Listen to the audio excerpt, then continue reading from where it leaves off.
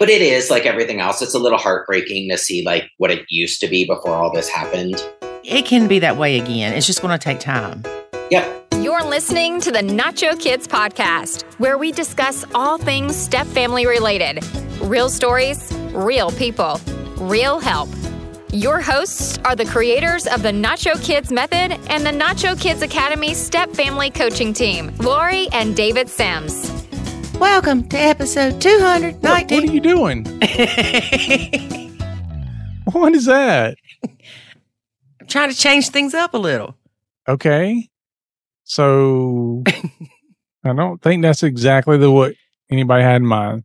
Who said something about they needed something changed up?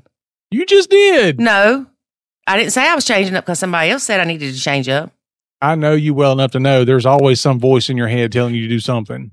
Yeah, it's called a soul, David. It's not what You it is. lack that. Schizophrenic.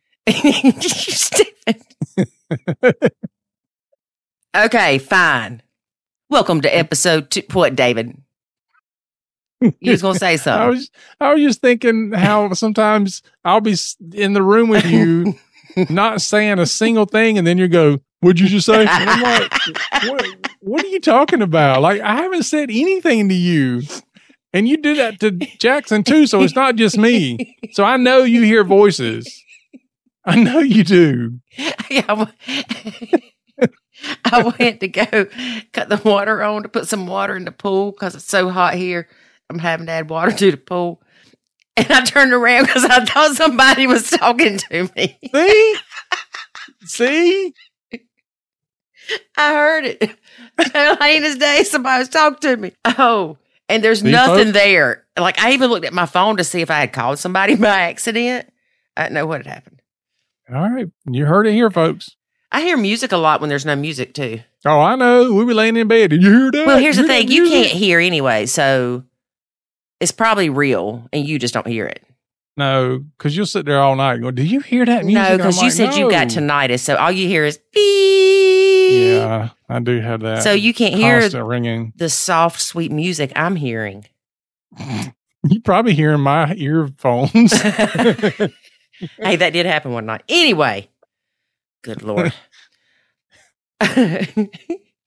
Our guest today. Whoa, before we go on, I got to know what the person outside by the pool said to you. Do you really want to know? Yeah. What are you doing? So it wasn't like you heard some indistinct mumbling of some sort and No. you thought somebody said something. You literally heard as clear as day. What are you doing? And I turned around and nobody was there. I'm surprised you didn't come back in the house and say, "David, what'd you say?"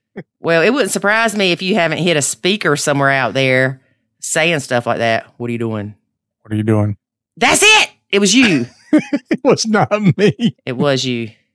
You play jokes way too much. Maybe it's, maybe you and I, we have such a great relationship that I'm always there with you. See, if I die before you'll be that person. It's like, I heard him talking to me.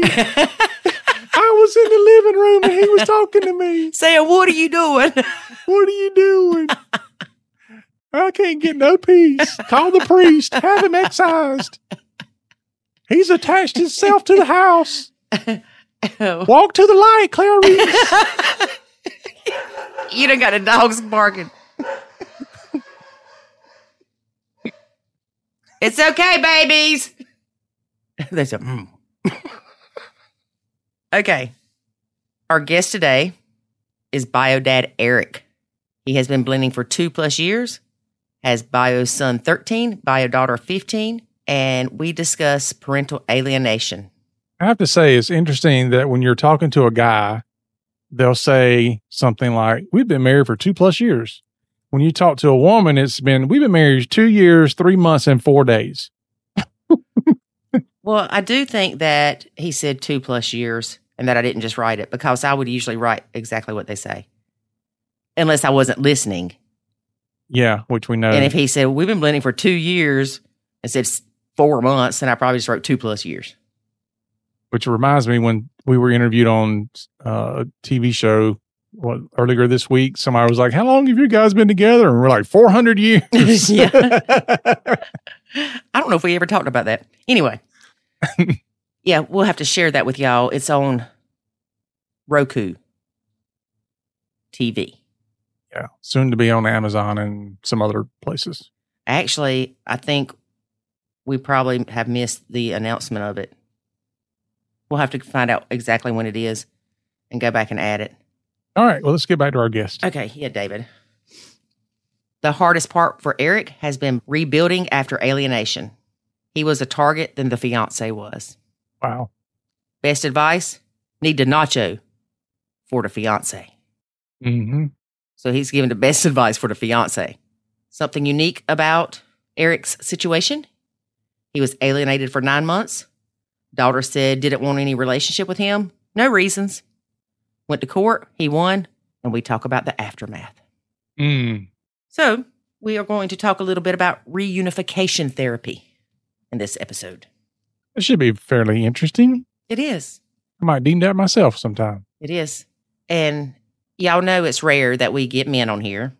So I'm really thankful that Eric decided to share his story with us because a few weeks ago we had David Schubert that wrote the book about parental alienation is abuse. Eric talks about how more resources are needed after parental alienation. And I completely agree. As all of our parental alienation stories are, they're just heartbreaking. Yeah. So let's get to listening. All right. Today we have bio dad Eric. Hey, Eric, how are you? Good. How are you? Doing well. So tell us a little bit about what all you've had going on.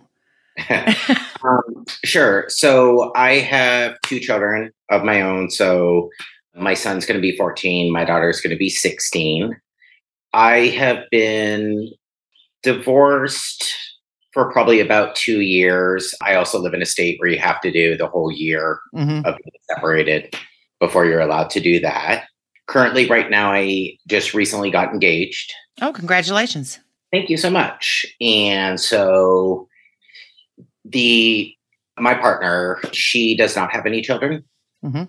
And so we were actually living together I would say right before I got divorced. Mm-hmm. I was in that separation period of time. And we started living together. So the quick version, actually, and I'm sure I listened to your podcast, obviously, and I listened to a few other ones as well. Like everything was actually going really, really well. Mm-hmm. The kids absolutely adored her. You know, they would ask me all the time if she was going to be there. We did do it right. I made sure this was a serious relationship before introducing her to the kids. And then, you know, what their thoughts would be if she moved in, and everybody was great. What actually happened with us was we decided to go on our first vacation all together when they were on summer break. So that would have been about 2 years ago. Mm-hmm. And everything went really, really well. And near the end of that summer vacation, I got a message from my ex, their mom, and she wanted me to return the kids as soon as I got back into town. And that wasn't previously agreed upon. Mm-hmm. And so I kind of fought back a little bit on that. And I think that was really the first time that there was almost any type of issues that we had mm-hmm. At the beginning. And as soon as I got into town, she decided that she called the police and said that she had no idea where the kids were and basically that I had kidnapped them. Oh my gosh. So that kind of escalated really fast, which kind of surprised us a little bit. So you're aware too, like both of my kids have cell phones. Obviously I knew 100% that they were able and they had contacted her. I, of course, replied back that, we were back in town and everything that was going on, et cetera, et cetera. But she still decided to do that. And then what was supposed to occur was there was supposed to be a week just to go by. Mm-hmm. And they were then going to go on their trip with her for a week. Okay. And so I was supposed to see the kids the Friday before they left to go to town, which was in my normal custody agreement. And then when I got there, they weren't there. Oh, no. And so I showed up, nobody's around. And so nobody would contact me. And I had zero contact with anybody for an entire week. The only good thing was I knew where they were going. Right. So that was really a surprise. But I didn't hear from anybody during that week. And quite frankly, once they came back, that's when everything immediately changed. So the kids were acting very, very differently. Couldn't at that time really figure out exactly what was going on. And I would say another month or two went by, and then I started getting messages that they didn't want to come over. They had homework. I didn't have the best custody schedule at that time. Mm-hmm. And I've heard that a lot from people. Right. But we were doing way too much back and forth. And we thought that that was a good thing because the kids said they didn't want to be away from either parent for too long. Mm-hmm. So then that started happening. And then probably maybe about 2 months of on and off again visits, they would just text me themselves that they didn't want to come over. And so I did try to go over there, obviously. And I was like, it's kind of not really your choice, and I'll be over there. Yeah, get your butt in a car. Yep. And when I attempted to do that, then she called the police on me. Oh, great. And so then that started happening. And so I, of course, lawyered up, which, is nothing that I wanted to do. Mm-hmm. And then I spent the next 9 months not seeing them, going to court, proving parental alienation. I won. Congratulations. Thank you. And now it's been a year, and obviously I'm still dealing with the aftermath of all of that. And so that's kind of our story in a quick nutshell. Ironically, I reached out to you because I kind of go through your podcast, especially and I'll search for things that interest me. Mm-hmm. And I had listened to back where you had a gentleman on there, and he was going through pretty much the same thing, parental alienation. But basically, I've heard a lot, especially from fathers, it just sounds defeating. I know. Because it's absolutely horrible. It is. I wouldn't wish it on anyone. And then I also then went right back and listened to a different podcast of yours where a gentleman that you had as a guest didn't quite understand. And that I know you've been fighting this yourself about exactly what you're suggesting and what you're doing. Right. And because all of this happened to us, my fiance, she had to immediately pull back because the relationship was entirely different now. Right. And so where it was all happy-go-lucky and she was the best person and both the kids wanted to make sure that she was always around. Before we lived together, my daughter was having sleepovers with her. And then all of a sudden she just became the enemy.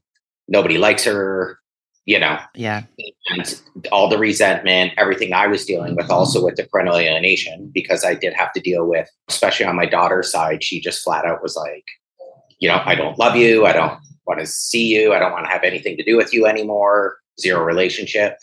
And so then I was sitting down, I was like, we stumbled upon you. And I was like, yeah, there's a need. This is why, due to circumstances, you have to change the relationship, adapt, and then start at least stepping back as the non-bio parent. Right. And so all of these things have kind of ended up happening over the last 2 years. And we're slowly getting back on track, I feel like. So that's what's been going on. Wow. Yeah. So you never, okay. When did you win your court battle? What year was that? So I'm almost getting to the anniversary of the year. Okay. So last year I went to court right before summer, before they got out of school. Okay. And how often do you get the kids now? We're back on to 50-50. Okay. Which was crazy because that's pretty much what I had to begin with. Do y'all do every other week now instead of? We do, yes. Okay. We do week on, week off, where before it was very sporadic due to my work. So it was consistent, but it was one of these, I would see them every Monday, every Thursday, Friday, and then we would change Saturday and Sunday and alternate. And this weird 2-week cycle thing that we created to kind of deal with my work and how to pick them up from school and how to figure things out and stuff like that. So there was a lot of back and forth. And that's why at the very beginning, I made the mistake of not recognizing what was going on. So, if my daughter reached out, she's like, I got a lot of homework. Is it okay if I stay at my mom's? They were realistically only coming to my house, having dinner, sleeping, and then going back to school and then right back to her sometimes. Right. And so I was sure, go ahead and do that. And then it just, escalated from there as the alienation got stronger and stronger. Did you ever take your daughter to a counselor or a therapist, or your kids in general? So why I kind of wanted to reach out to you was the more research that I did on parental alienation and having to go through the court system. Mm-hmm. Unfortunately, if what ends up happening is the court system and even doing therapy, it makes the situation worse and worse and worse. Mm-hmm. And so what ended up happening was I actually hired my first lawyer, and then I ended up actually firing her. Oh, really? Yes. And it was simply for the fact that she really wasn't doing anything. Nobody was taking it seriously. I kept being like, I haven't seen my kids for 2 weeks, 3 weeks. It's now been a month. Now it's been 2 months. And what ended up happening was instead of going to court, my lawyer, and then she eventually got a lawyer too, they met with the judge, but only in chambers. Mm-hmm. And they said that we were supposed to be doing therapy together. Okay. But I had no access to my kids. Right. So what actually ended up happening was their mom set up counseling, and it was for the individual children. She blocked me from going to the first meeting. Mm-hmm. And actually her lawyer sent me a letter trying to say I couldn't go, but I ended up showing up anyway because you can't do that. And when I did actually meet the therapist wanted to meet with the kids separately first, get to know them, and then start bringing me in. But what the therapists were actually doing was they refused to do anything that the kids didn't want to do. Okay. Which made absolutely no sense. Right. So they would be like, well, do you want to meet with your dad? And they'd be, well, no, I don't want to do that. So then they'd be like, okay, well, we're not going to do that. They don't feel comfortable, and I'm not going to force them to do anything. And I'm screaming to the world, the whole point of this therapy is unification therapy. That's what the judge ordered. Right. And so then they didn't want to get involved. Right. And I learned really quickly, especially, I don't know if it's where I am or if this happens everywhere, but the last thing therapists want to get involved in is any of this. They don't want anything to do with having a court. They don't want anything to do with using the word parental alienation. Right. About that, no counselors really even understand parental alienation, how to deal with it. Mm-hmm. And so when the research that I was doing, because I was getting more and more involved because my lawyer wasn't doing anything, was I found a lot of great articles, and they were saying, yep, it's the way the current court system is set up. This is exactly what the judge is going to do, X, Y, and Z, which is exactly what they did at the beginning, and how it's just going to make it worse and worse because they're also 100% under her care. Right. And so what ended up happening was I feel like it just reinforced it and made it worse and worse and worse. Right. I get that. Yeah. And so that's what ended up at that very beginning. And then I can go through all the other stuff. But then to also answer your question was when I actually won, I made sure that the judge included that we would try to do kind of group counseling with myself and both of the kids and myself. We tried that again. And it was the same reaction out of the therapist, even though I went right in saying, this is, what happened to my kids. We just went to court. My daughter doesn't want anything to do with me because of this. And it was painful just for the fact that, again, they wouldn't force the kids to talk about it, do anything. We just got nowhere. Well, how long did you go? Because I know a lot of times they want to build relationships with the kids.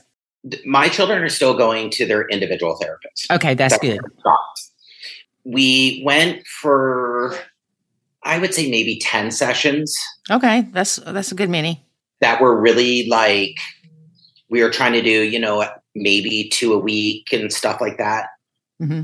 So one part of information I didn't share was when I actually won, I got 60 days of the kids under my house, and they were only allowed to visit their mom every other weekend. Payback.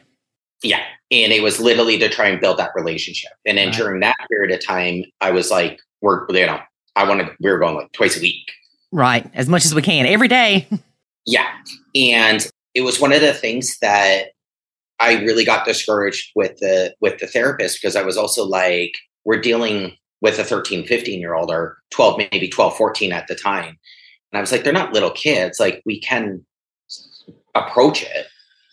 Right. And it was just, they, my daughter would just sit in silence. My son would say a couple things. We would talk about what they wanted to eat for dinner. It was just stuff like that. I'm like, wow, okay. Are we going to actually do something here? Mm-hmm. And so, I'm not disagreeing with you that perhaps maybe if we had stuck with it a little bit longer, but I was starting to see that kind of same trend, that it kind of felt like it was just making things worse. Kind of rehashing it. A little bit. And I might have been freaking out at the time too. You know what I mean? Like, I was very sensitive towards everything as well of what just happened. So, right. So we didn't do that. And instead we kind of did let them have their space. They're under my roof, and let's see if we can slowly rebuild things back. Right. So where I'm at right now is my son and I have a great relationship. So he's back 100%, if not a little more dad than he was before. Mm-hmm. Still building the relationship back with my daughter. You'd never figured out what happened. So what was interesting was, so I went 9 months of not seeing or speaking to my daughter at all. Okay. And with my second lawyer's advice, though, which was very painful, was that I would have to keep texting her, try to call her. I have to show and prove that I'm reaching out. Mm-hmm. And, you would constantly get back like, I don't want to see you. I'm not coming over. So that kind of ended up happening over the 9 months. I saw my son 3 times. And so he did come over for Christmas, my birthday, and one other time just to have lunch. Mm-hmm. And so 9 months kind of went by where we finally got our court date. And then that was an all-day event. Mm-hmm. And we just had mounds and mounds and mounds of evidence. And what was kind of a blessing, but it kind of, to me, doesn't make any sense. Their mom does a lot of social media stuff. Mm-hmm. And even videos, and we were able to use all of that. Yeah. And so that was actually kind of a blessing, which I don't know why you would share all that information to the public. Right. And anyway, so when we finally got there, we were prepared. My lawyer was prepared to be like, they may accuse you of being an alcoholic, drug addict, beating the kids, beating anybody, like you're going to have to be ready for this. They came in with absolutely nothing. Oh, wow. And so they went to court. They decided to even go first, which they didn't have to. And I think they were relying very strongly on just simply the kids testifying that they wanted to spend 100% of the time with their mom. Mm-hmm. And that obviously didn't work. And so I was pretty shocked myself of how my actual court case went and how everything did go down. Right. But no, still to this day, I can't, the kids won't say anything. They won't share anything with me. I have zero idea why. Week or so? Yeah, it really was one of those weird things, was that as far as our relationship, we did that 1 week summer vacation. And like I said, then it was a week back, and then they went away for a week, and it was very, very different. Yeah. So very fast, very immediate. They go stay with some kind of cult or something? I don't know. It's one of those very strange things that, like, if you, and I, had to dive into all the parental alienation, how to prove it in court, and all these things. Like, especially my daughter, it's to a T. Mm-hmm. Like it's every single sign and every single thing. And then you go through like, what is the alienating parent doing to, and then it was just like perfect. Mm-hmm. But yeah, sadly, I still don't have a clue really what the problem was, what they ultimately wanted. Right. So I will say this is that I know an after fact that my son definitely didn't want anything to do with it. Yeah. And it was really sad, but you could tell like he still reached out to me a little bit, and the whole Christmas, my birthday, and going to lunch, he just seemed like he was stuck. Yeah. Yeah. And so, but my daughter was all in. Yeah. Yeah. Yeah. She had that influence. Yeah. So it was one of those same things was then, and I'm talking to different lawyers and talking to different people, and I'm sitting there and they're like, well, how old is she? And I'm like 14. And they all, immediately, great. Oh, yeah. Very impressionable age, very, Mm-hmm. I will say this, of the parts that we were able to use was I literally went from like Facebook live videos of their mom and my ex of being like, so happy for my ex-husband. He's doing this, he's doing that. I got a new job. He seems to be happy. Oh, now he met somebody. Mm-hmm. Everything is great, to all of a sudden videos about how she was in an abusive relationship. Apparently she came up with this whole story of that. Yep. She was in this horrible marriage and she had to get out. She had to fight for her life. And of course, none of those things are true. Mm-hmm.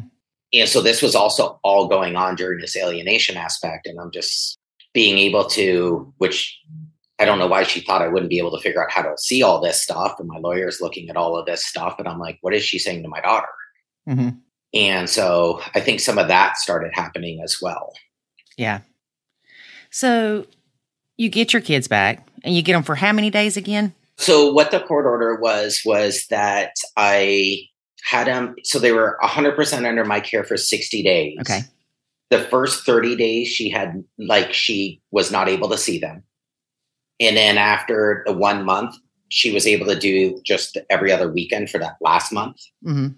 And then it went to 50-50, week on, week off. Okay. So when you got the kids, what was the interaction like between you and your kids when you went to go pick them up and say, coming with me for 60 days?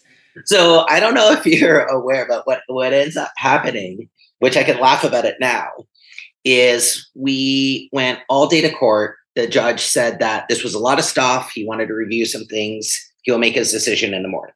Mm-hmm. So we go back and he made that decision. And so my kids were at school. So basically they're like, the kids are yours. Pick them up from school. And you're like, wait a minute, they didn't go to school thinking they were coming with me? Oh, yeah. Yeah. And so then to make this even worse, their mom called my daughter and told her what the verdict was. Oh. While she was at school. Yeah. And so then I had to go to school and literally show up, explain the situation, show them, because I had in hand a temporary custody order, mm-hmm. Saying what the judge had decided on. And I had to go from there. And so I flat out had to deal with a daughter that said all sorts of lovely things to me. Mm-hmm. This isn't what she wanted. It's all my fault. She even had a thing about like, somehow I influenced the judge and, but yeah, she wanted absolutely nothing to do with me and was very upset. I even had to go to my neighbors and be like, I'm sorry, don't call the police, but that's my daughter. And yeah, it was really, really bad. Right. But that's how they do it. I just can't imagine how hard that had to be that first day. Now, was your fiance there at the time when they came back? She was, but she was working and purposely stayed away. Okay. Until she had to quote unquote work late that day. Right. And yeah, so she kind of was texting me like, what's going on, what's happening. I'm constantly giving her updates. And when things, it just got to a point where my daughter went into her room, closed the door, and, Yep. Shut down. Yeah. And then that's when she finally came home. And yeah, that's how that all went down. So here you are, almost a year later, and things are getting better, correct? Things are better now, correct. How are things going with your fiance and her nachoing, stepping back, letting you do everything kind of? How is that working for her?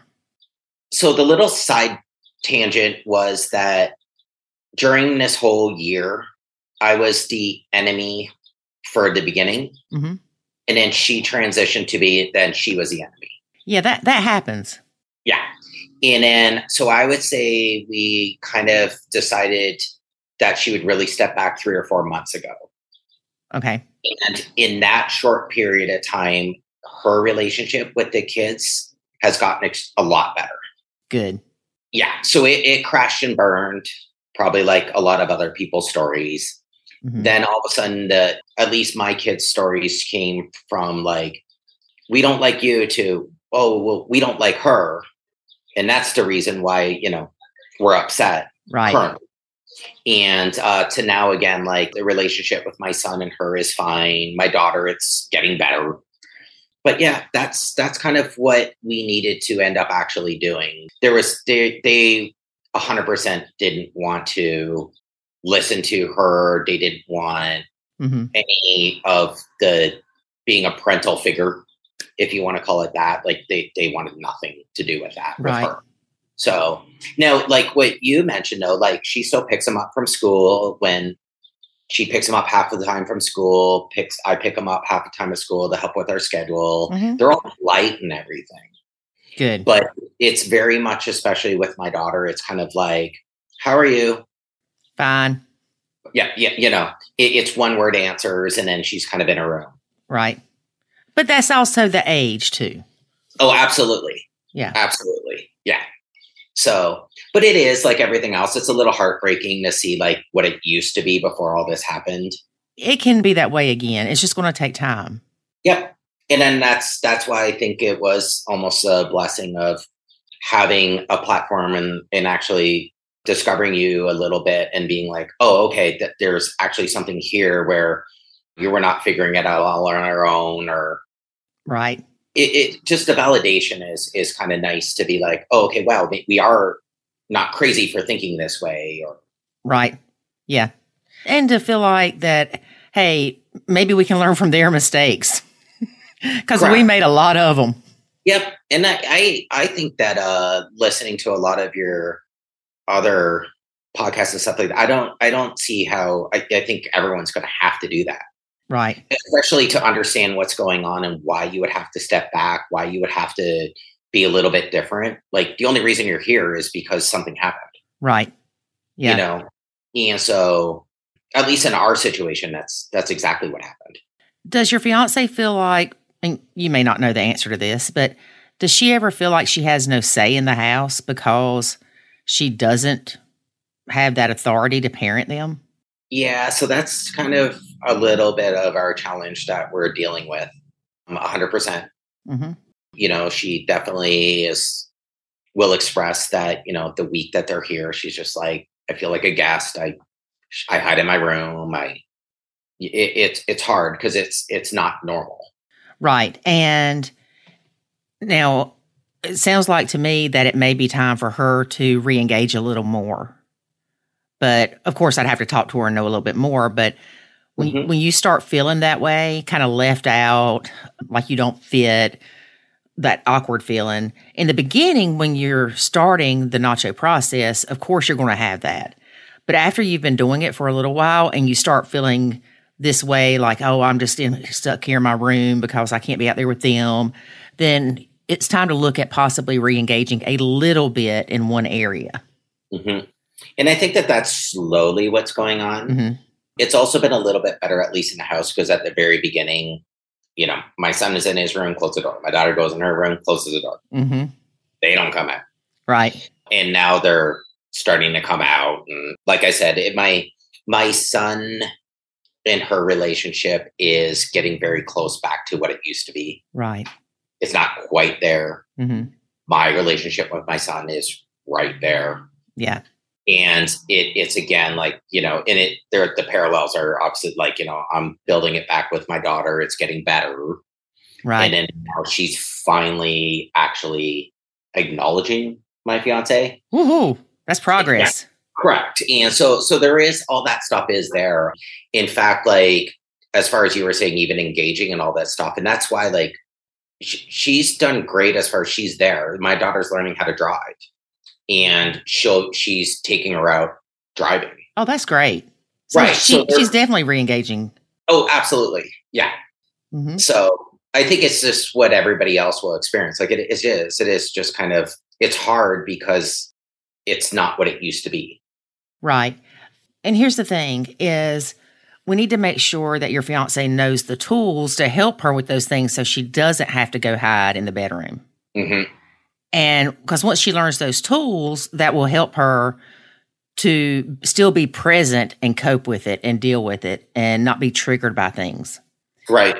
A family game night might be something good for y'all. Not saying it's got to be regular, but just try doing a game night one night. Order pizza and play some kind of game that everybody wants to play. So it's funny you said that because that was something that we were doing that we were talking about reintroducing. I like game night. I like games. So yeah. And so before all this happened, we definitely were, the kids are getting older. My son does boxing. My daughter wants to get a job. Like, they're not around like they used to be. Mm-hmm. And so we would do, every Wednesday we're having dinner, we're sitting down, we're, put your phones away. We're going to do that. And that is actually something that we just had a discussion probably last weekend. About like, do you think that that's where we're at? What is your thoughts on this? And to, go ahead and do that. Right. And I like family game night versus movie night because you don't really talk to people a whole lot during a movie. Or if you do, you get told to shh. Yeah. So we never did that. It actually is kind of funny. It's either like, we'll actually play a game or it'd be Mario Kart or something like that. But it had to be something that exactly what you said, like we're actually interacting exactly with each other. We do still try to at least go out once for dinner or go out to eat together. So that kind of forces them they're stuck at a restaurant with us and have to talk and have to do all those things as well. So that is definitely something that we're trying to do. And like I said, it's funny you mentioned that because that was also a discussion that we had. Yeah. To kind of do that. We're definitely have relaxed a little. I used to want to be that person that was like, we're going to eat every dinner together and we're going to do this. And we're not really doing that as much, only for the fact that they're in different activities and sometimes it gets late and, it seems way too forced. And so we're trying to give a little bit of freedom there as well. But then, stick to like, no, every Wednesday night, if we go back to that, this is, what we're doing. And you don't have much of a choice about it. Yeah.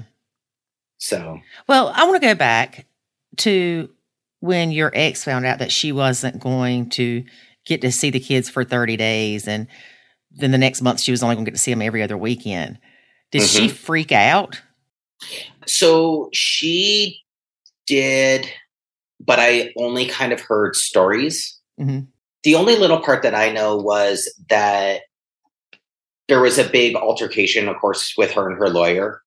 And then she actually tried to hire another lawyer to see if there was anything that they could do, which of course there isn't. Like we just went to court. Mm-hmm. And so I know that there was a lot of that aspect of things that was happening at the time. It was a little tricky because it's not like she couldn't call them or text them either. Oh. Yeah. So she could or could not call? There wasn't anything as far as the judgment said that she could not. Well, and see, that's something else. That's what drives me crazy about the family court system. That should have been made clear. Yeah, so the whole situation is like just absolutely crazy. Yeah. Like, especially, and I hate being this way, but I hate being like, it's even more unfair for the father, but it really is. Like, I was sitting there over and over again with different people being like, I could only imagine if I had done this, I'd be in jail. Right. I said right, but I know plenty of men that have done that, and they don't get put in jail either. It's a slap on the wrist. It's don't do that again.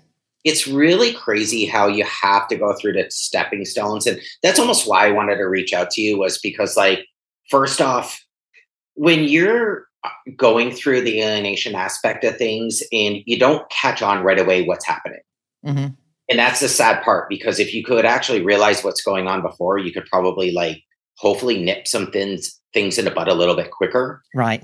You know what I mean? I was too slow to get a lawyer. I wasn't documenting things right away, and I didn't think I had to. And then you're just constantly being rejected over and over and over again by your own children.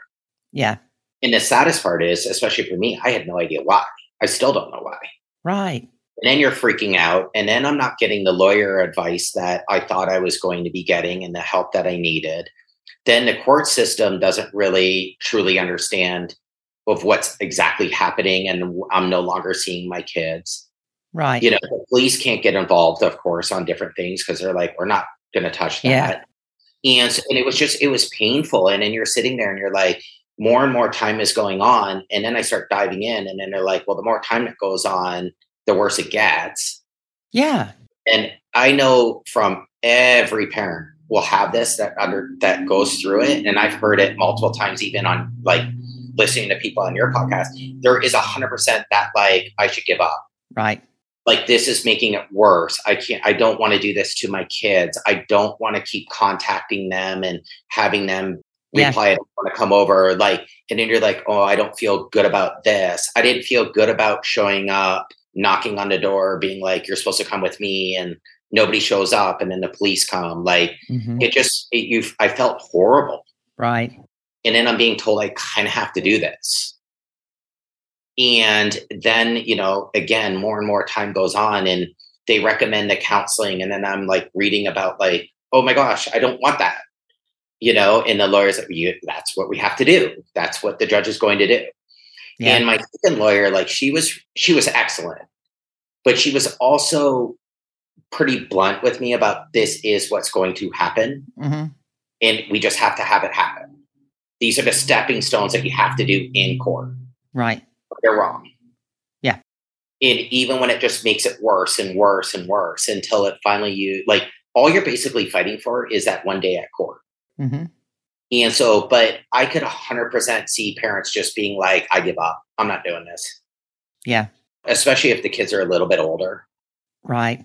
Well, you know? It's draining financially, emotionally. Oh, yeah. Financially, it's insane. Yeah, it's crazy.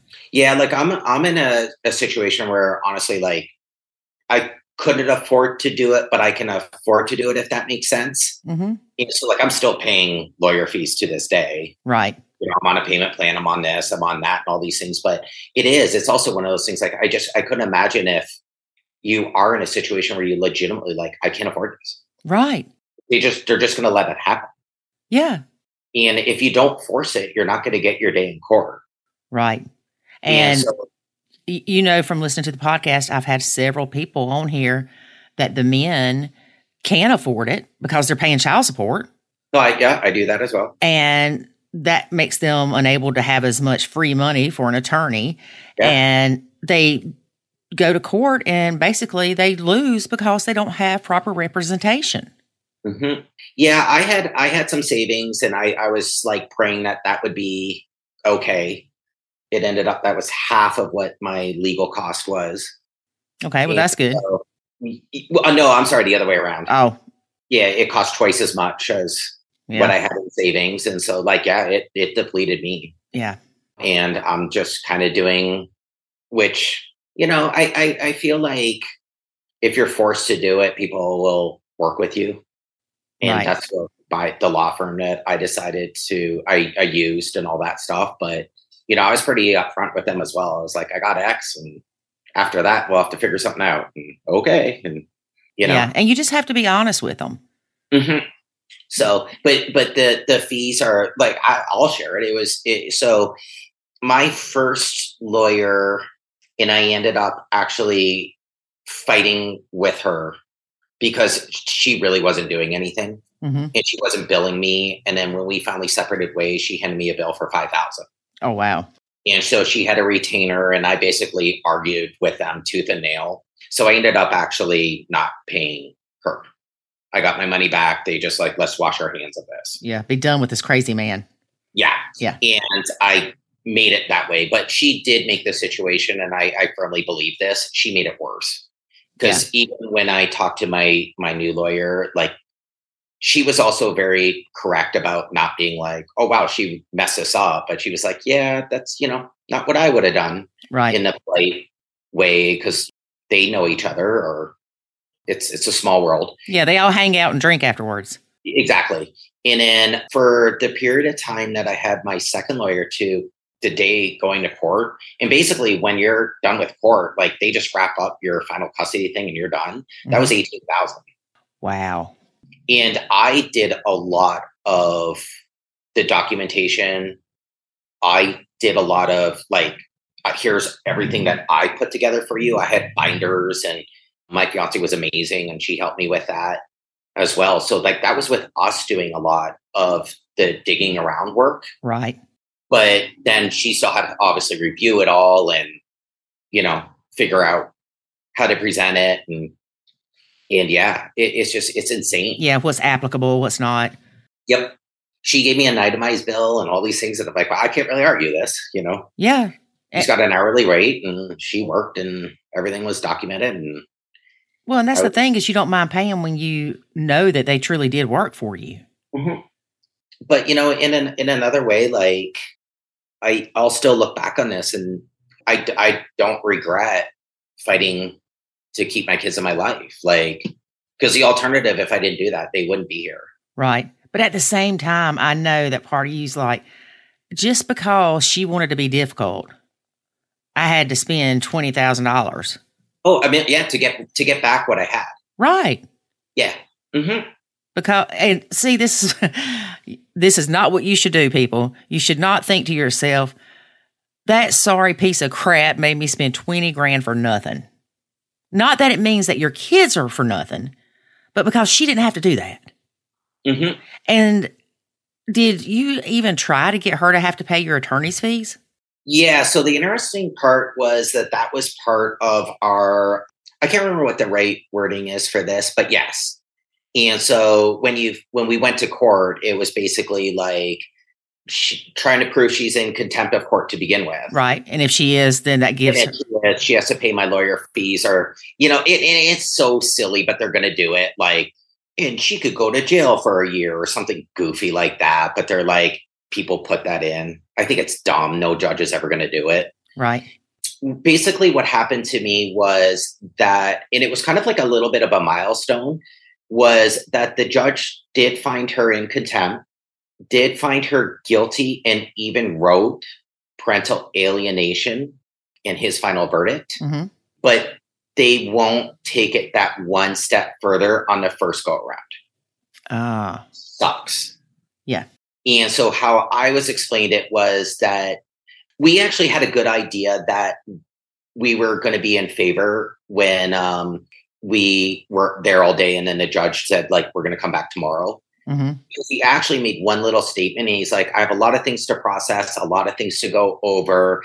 And I'm not just going to go and make the decision of what the children want. Mm-hmm. And we're like, oh, wow, I can't believe he said that. So then when he was going through the verdict, my lawyer actually turned to me and she's like, I think you're actually going to get everything you want. Like, I think this is like, you actually did it. Mm-hmm. And because again, like a lot of the times they will not use the word like alienation. They just don't. A lot of the courts are not yet still at that point of recognizing it. Yeah, because it's a dirty word. It's a very dirty word, as I found out. Yeah. And so we were shocked that he actually used that because he was reading and she leaned to me and she's like, I think you're going to get it. Mm-hmm. And then he said all those things I just told you about, like contempt, this, that. And then he just kind of like then said what was going to happen, the 60 days, after that, week on, week off. And then he just like kind of stopped. And then my lawyer addressed and said like, okay, what about lawyer fees, this or that? And he said that he didn't see enough evidence, and it was something weird that, what did he want? Like, weirdly maliciously did it or something like that. It was crazy. Willful and malicious. Yeah. Yeah. And so then it was like, so then he's just like, okay, we're done. And I'm like, oh, okay. And then it was explained to me exactly pretty much that. Is that on the first go around, it's very, very, very, very, very rare that the judges are going to agree to legal fees. If she did it again and we had to step in front of his court again and she was found guilty, that would be the next step. Like, that's almost like the next punishment. Right. Yeah. I guess I'm very fortunate, and I'm sure it depends on each state. But every time I've had to go to court, my ex has had to pay something at least towards my attorney's fees. Yeah, that's what we were also a little bit surprised, because she did say that, there could be partial payment, there could be this, there could be that. There was like, while we were at court, they did try to play the little like game of like, poor her, and she's all by herself and he makes more money. And, like they tried to play that up that tiny little bit, which I was like, I don't see why any of this is relevant. Right. Like, her lawyer, the only thing he could really go with was that the dynamic used to be that, I did go to work and that she raised the kids and different stuff like that. Like, and that should be a reason why all of a sudden, she has them 100% of the time, even though I already have a custody order. Right. And so there was a little bit of that going on. And I don't know if, I might be reading into this, if that has anything to play into it, but. Well, the fact of the matter is you won. Yes. Yes. And it sucks that you had to pay all that money, but we have to believe that, well, we know it was worth it because you got your kids. Well, it's exactly that. Is like, I have a relationship with my kids and I'm going to continue building it, where it, like I said, it's, and that's also the scary part. I've heard parents say this and that gentleman say that on yours. Like, the fear is that, and it sounds goofy, I would even verbalize it, and I'm like, what if I go and I lose? Right. And my fiance's like, you already lost. You're not seeing it. Right. And like, but then it'll be official. Well, no, because then you could appeal. Well, I get it. You know what I'm getting at. Like, yeah. And so you're, and you're playing that mental game as well. The sad part, in all honesty, of all this, though, is that, like, and why I also kind of fought so hard with it was I was seeing what it was doing to my son. Right. And this stuff, like, regardless of parents and my feelings and my fiance's feelings and all that, when you dig into the research and then you see it, you experience it with your own kids, it is emotional abuse. It is. My kids are not the same. Right.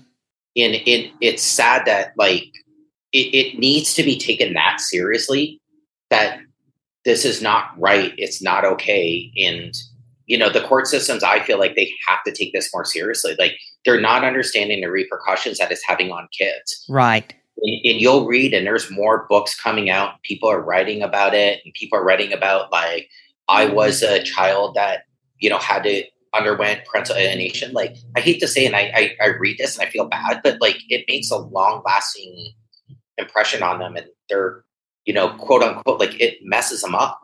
Yeah. And divorce is hard enough. I can only imagine for kids. Seeing their parents with other people has got to be hard enough. But deep down, and that's the scary part about parental alienation. And even, if you've looked into it, like, there's like these models and a 5-factor thing and this or that. I think they know that they want to have a relationship, but that person keeps telling them, like, all these bad things, and I need you, and they make them the victim. That, like, if you go against me, you don't love me, and there's all it's really bad. It's messing with their minds. Yeah, it's 100%, and it's so, it's almost like, it's just so sick to know that, like, that's probably what was going on. Again, I don't have proof of that, but anytime you read, like, it gets to that point. One of the key factors, which is sad, that the distinguishing factor between an abused child and an alienated child is an abused child will still want to have a relationship with the abuser, with the parent. Right. And the alienating one will be like, I don't want anything to do. I never want to see my father or my mother again. Why? I hate them. But why? I just hate them. Right. And you're just like, oh my gosh, like, how did they get their heads wrapped around that? Well, and there are cases, there's always those cases that the kids have turned around and basically cut the parent that did the alienating, cut them out of their life. 100%. Yeah. Because they're like, you took me from my dad or you took me from my mom and I don't want anything to do with you. You lied about her or him. Mm-hmm. I think that there's slowly some things creeping in a little bit in the back of my son's head. Mm-hmm. A little bit, which, I also sadly, like, I don't want to see that either. Right. I get it. Like that, my goal is, and even when I was in court, like, it was absolutely insane that I didn't see my children for 9 months. I suggested 90 days. And her lawyer actually being like, have you thought about how damaging that would be to your kids? And I looked him straight in the face and I'm like, I haven't seen my kids for 9 months. Right. Nobody cared about that. Yeah. You didn't care. She didn't care. Yeah. And that's what gets me is they try to make you go, well, you should be the sympathetic one. Yeah. 100%. Yeah. So it makes no sense. And I sat down and I go, like, my goal is to, and that's what I said in court, like, to go right back, because they're like, what do you want? I'm like, I'm not asking that I have 100% custody, as much as I, can't stand her. Right. Yeah. I'm sorry for what happened. And I still don't agree. And it, even though it's been a year, it hasn't stopped. Right. It's still going on. It's still happening. It's just that the kids know that they have to come over here. They have a little bit of a different attitude, but the alienating stuff that was occurring before is still happening to this day. Oh, so she's still doing the same crap. I don't believe in any case that it probably ever stopped. Yeah. But that also still doesn't mean that I don't think that any child shouldn't have both parents in their lives. Well, you get to a point that you wonder, though, is it really healthy for them to have a mom in their life that is trying to destroy the relationship they have with their father? That's tough. It is. Because as their father, at their age now, again, they're 14 and 16. I don't know if this is bad, but I feel like they're just going to have to figure that one out. They will. On their own. I don't know how to, I know legally, you're never going to be able to fight or prove that or, I think you kind of get what I'm saying. Right. That's a tough one because I agree 100% with you on that. I still wonder what's more damaging. I guess psychologist or psychiatrist or somebody would have to do some kind of studies on that. Mm-hmm. But it really is. And like to wrap everything up in a nutshell, like it's just, I feel like the whole parental alienation thing is getting out there more and more and more. Mm-hmm. But it's still like not really out there enough that there really isn't the proper support. Therapists and counselors definitely don't know how to deal with it. Mm-hmm. The court system 1,000,000% doesn't know how to deal with it. Right. The judges don't know how to deal with it. I feel like the lawyers are starting to figure some things out, which, that's how they make money. So they better figure it out. Right. But it's still like, it's just not there. And even in the aftermath of the part, like, I definitely don't know what to do. And I try to find as many resources as I can. And you can get all the information you want of how to win a court case and prove parental alienation. And then that's almost where everything stops. Right. It's very hard. And I haven't really found anything that's like, okay, you won. Step one. Do this. Like, it's not, if anybody knows of anything, like 100%, let me know. Yeah, definitely. Yeah. Reach out to us and let us know, because once you win, like you said, then what? Yeah. How do you help your kids heal from this? How do you heal it from it yourself? The only thing I could tell people is the same way I can tell them what to expect. Mm-hmm. I could, like, I feel like I got a pretty good grasp of like how to prove it, what you should do as soon as you suspect it, jump on it. And then I think the biggest part for people too is also like what to expect afterwards. Right.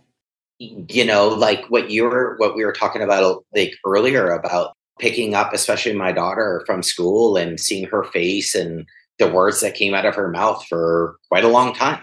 Mm-hmm. And it's that was even worse. Right. So that was worse. That was worse than not seeing her. Yeah. Because now she's verbalizing everything. And she was mad. Yeah. I did this. I created this. Mm-hmm. And I'm sitting there and I'm biting my lip on everything because the one thing that I've still held strong a year later is I've never really gone down the road of like, no, I didn't, your mom did. Right. And I want to say it every single time. Yeah. I didn't do this. Mm-hmm. And I just try to bite my lip. I try not to say anything. I deal with all the same crap that everybody else does about I pay child support. It's 50-50.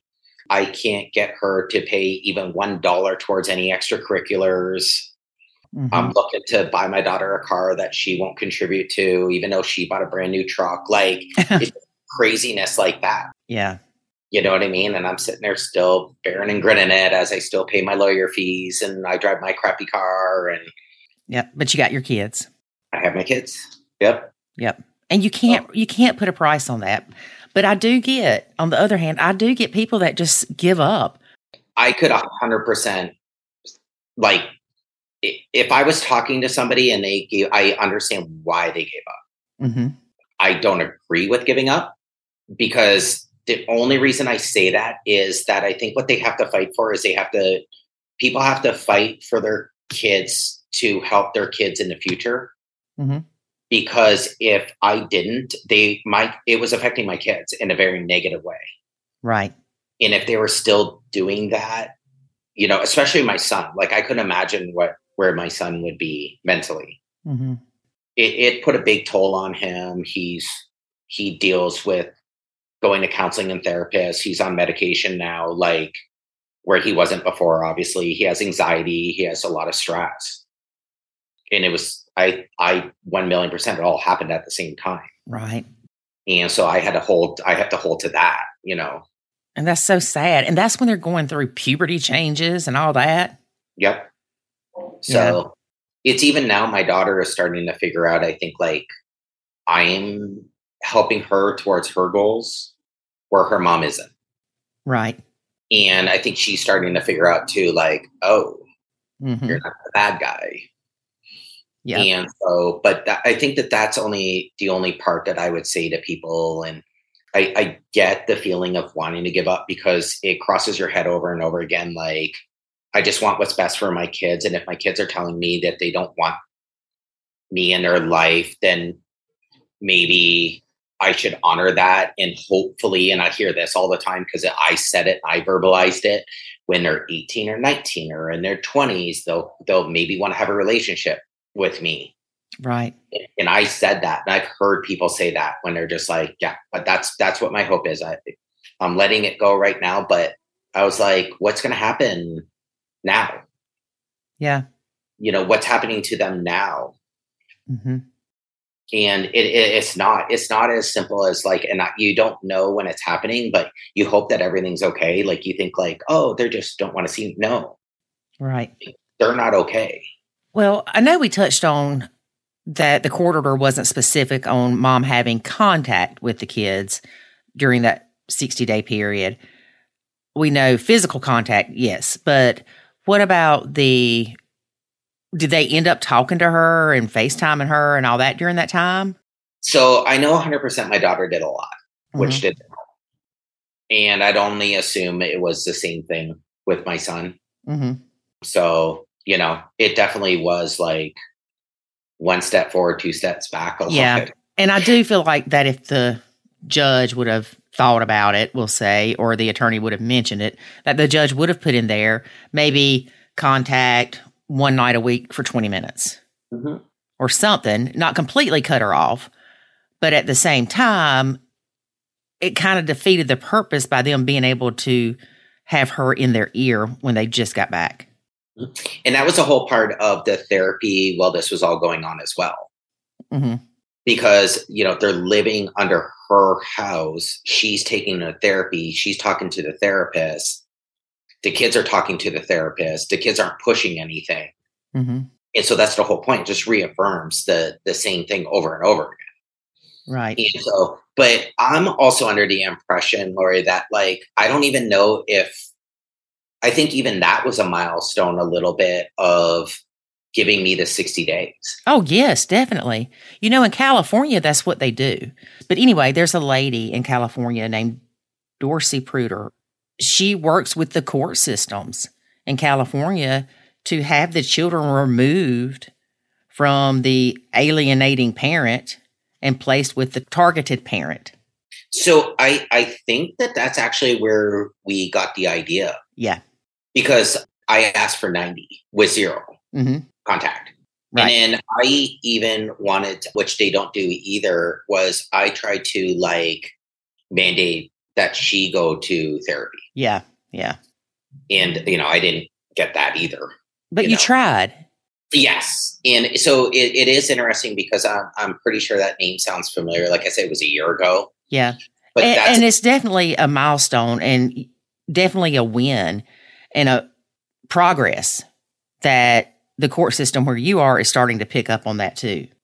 Right. I was told, at least in our area, that my lawyer they aren't able to reference any cases, especially with the judges. So we basically, in mine, I don't know if this is a little different, but there's basically 3 family judges. Mm-hmm.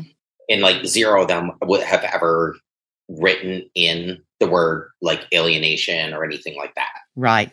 And so, they may understand that it maybe occurred and, you get X, Y, and Z back and you quote unquote win, but the actual words aren't ever used or expressed. Right.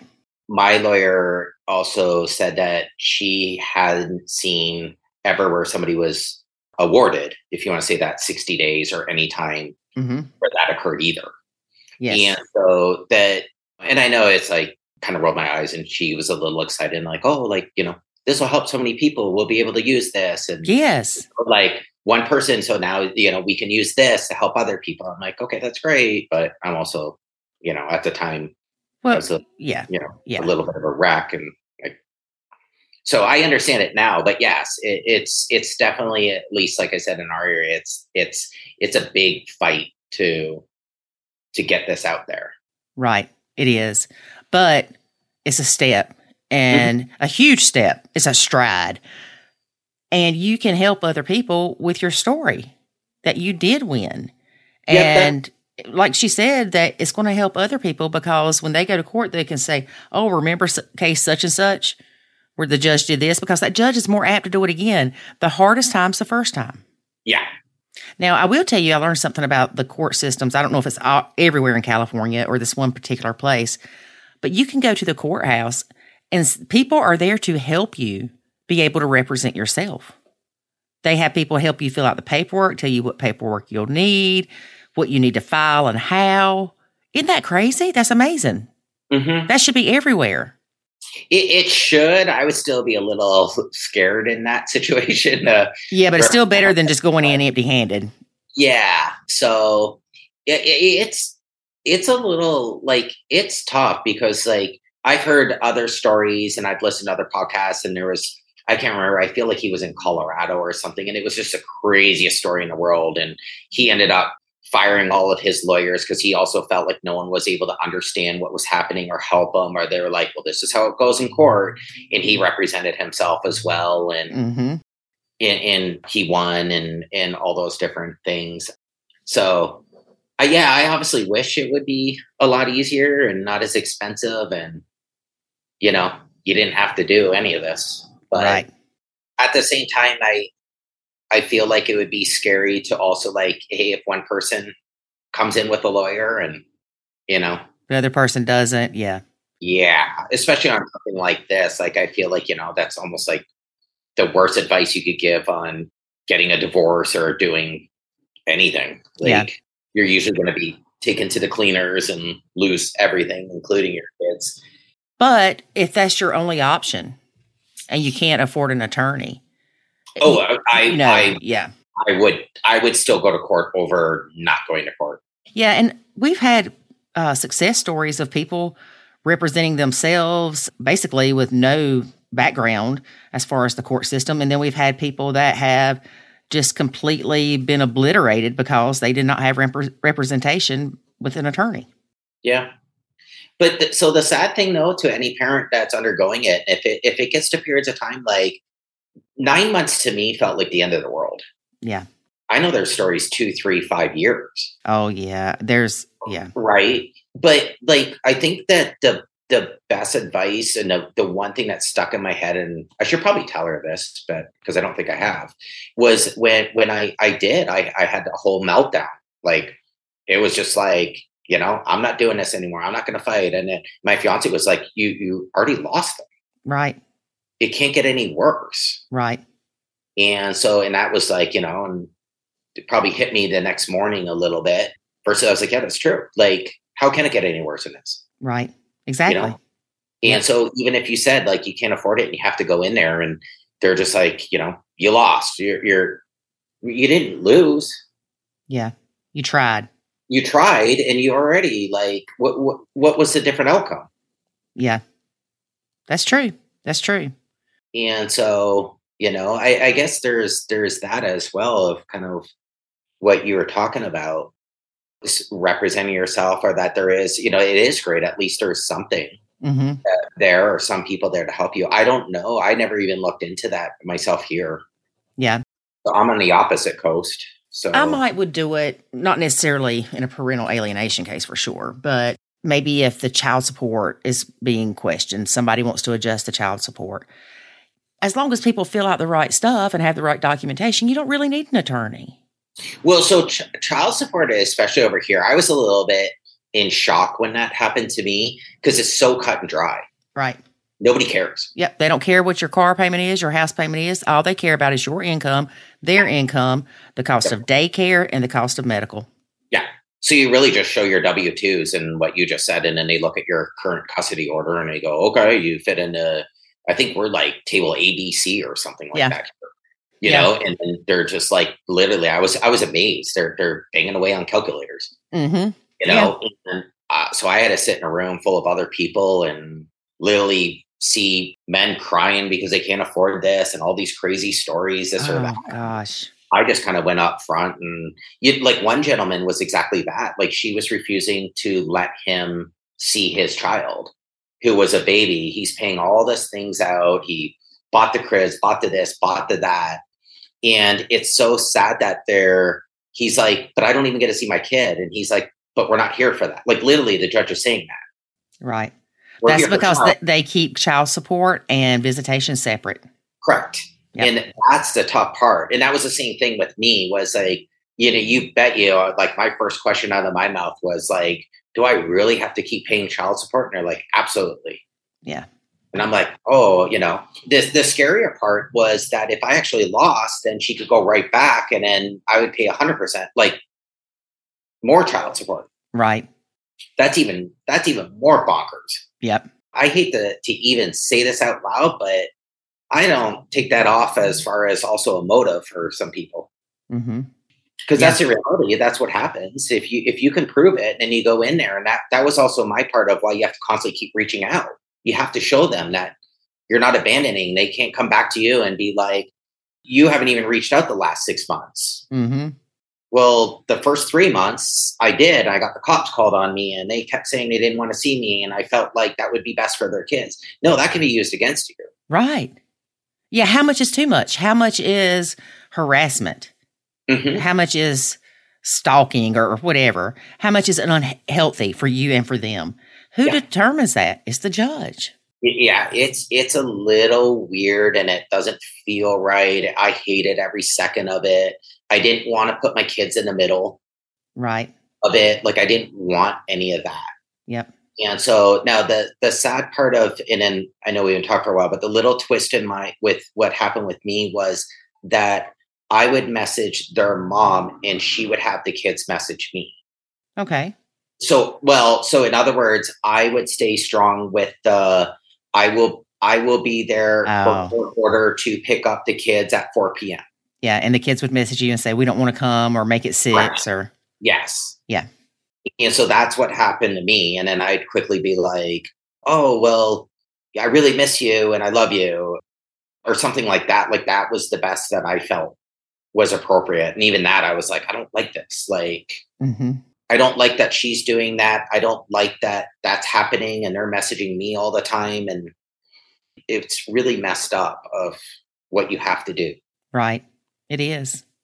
Well, Eric, thank you so much for being a guest and sharing your story with us. And I am so glad that you got your kids back. I interviewed a guy not too long ago that I think 20 years he didn't have his kids. And then I've interviewed the guy that his kids went away for like a week on vacation, kind of similar to yours, and they came back and wanted nothing to do with him. And we see a lot of this. And I know it necessarily doesn't have a lot to do with Nacho in general, but it does in your case because your fiance is able to learn to Nacho to help with this process with your kids.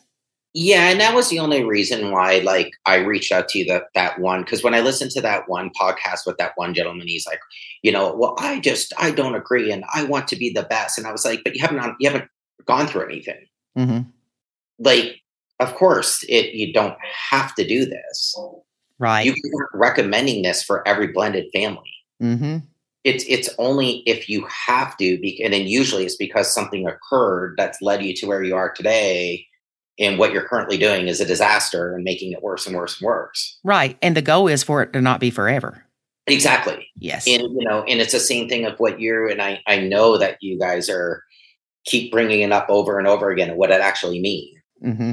And I even feel like I can't explain it properly about what, my fiance is doing right now. Right. She's not ignoring it. No one's ignoring anybody. You don't ignore it. You just don't engage in negative interaction.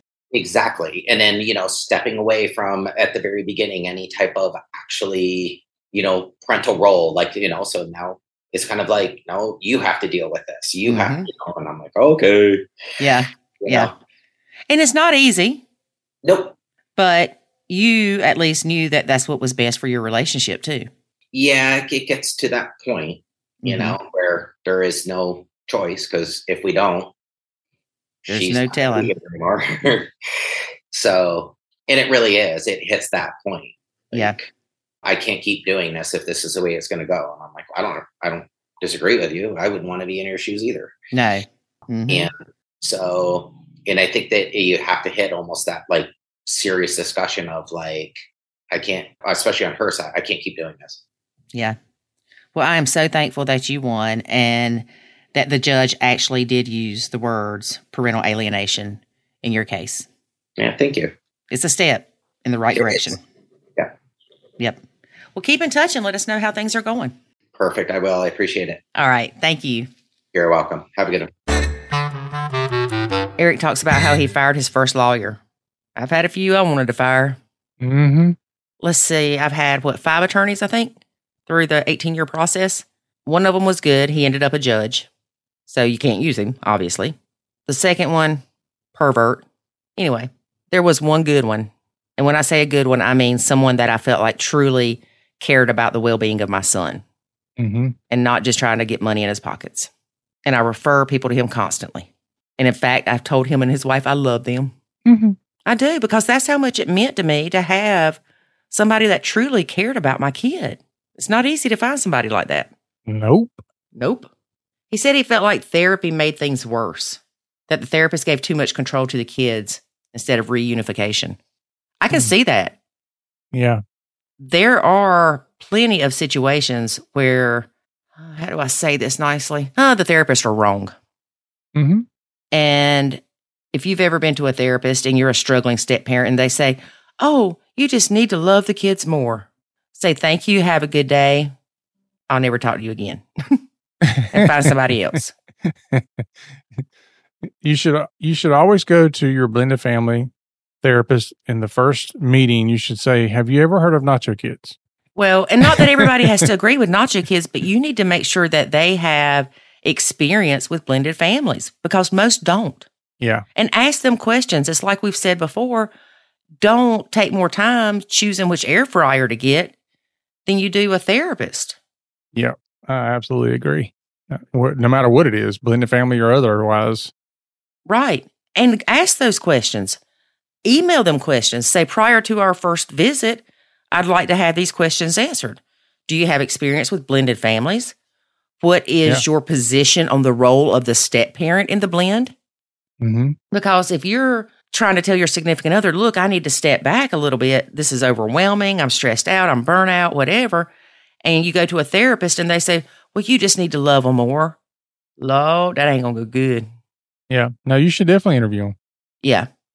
Yeah. Interview them just like you would be interviewing somebody to give them a job, because you are giving these people a job. You're paying them to give you their time and knowledge and experience and all that. So you definitely need to vet them.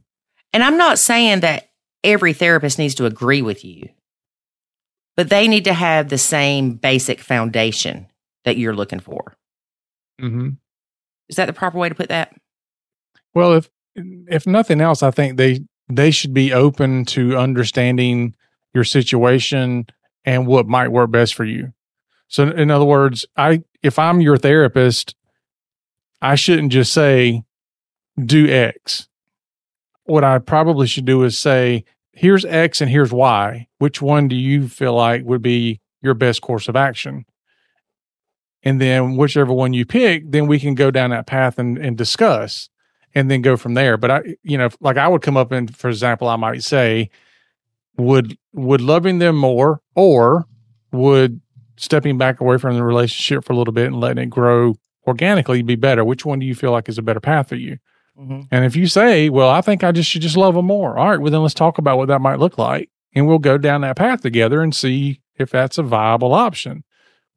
Right. But that's kind of, I'm not a therapist, I'm a coach, but as a coach, what I would say would be, if that's what you want to try, then let's try it. Let's gauge what happens. And let's come back next week or next month, whatever, and let's discuss what the outcomes were. Right. And a while back, we did have an interview with a lady about how to vet for a therapist. Mm-hmm. In episode 180, we interviewed Dr. Lisa Marie Bobby, where we talked about the importance of vetting a therapist. Mm-hmm. So if you'd like to listen to that, go to nachokids.com/NKP180. It is very important that you vet your therapist. Yep. I really hope that Eric continues to share his story and be able to provide some type of resource for other parents that are alienated to help them with their reunification. Yeah. Because nobody talks about that. They just talk about, oh, you haven't been seeing your kid. Now you're going to see him for 6 months straight. Good luck. Yeah. And Eric is the one that mentioned to the judge, we need family therapy. Mm-hmm. The most important thing in any situation is to do what's best for the kids. That is true. All right. That is our show for today, folks. Thanks for listening, and join us again next week. And remember, life is good when you nacho. Thanks for listening to this episode of the Nacho Kids Podcast. Find us online at nachokids.com. Until next time, remember, life is good when you nacho.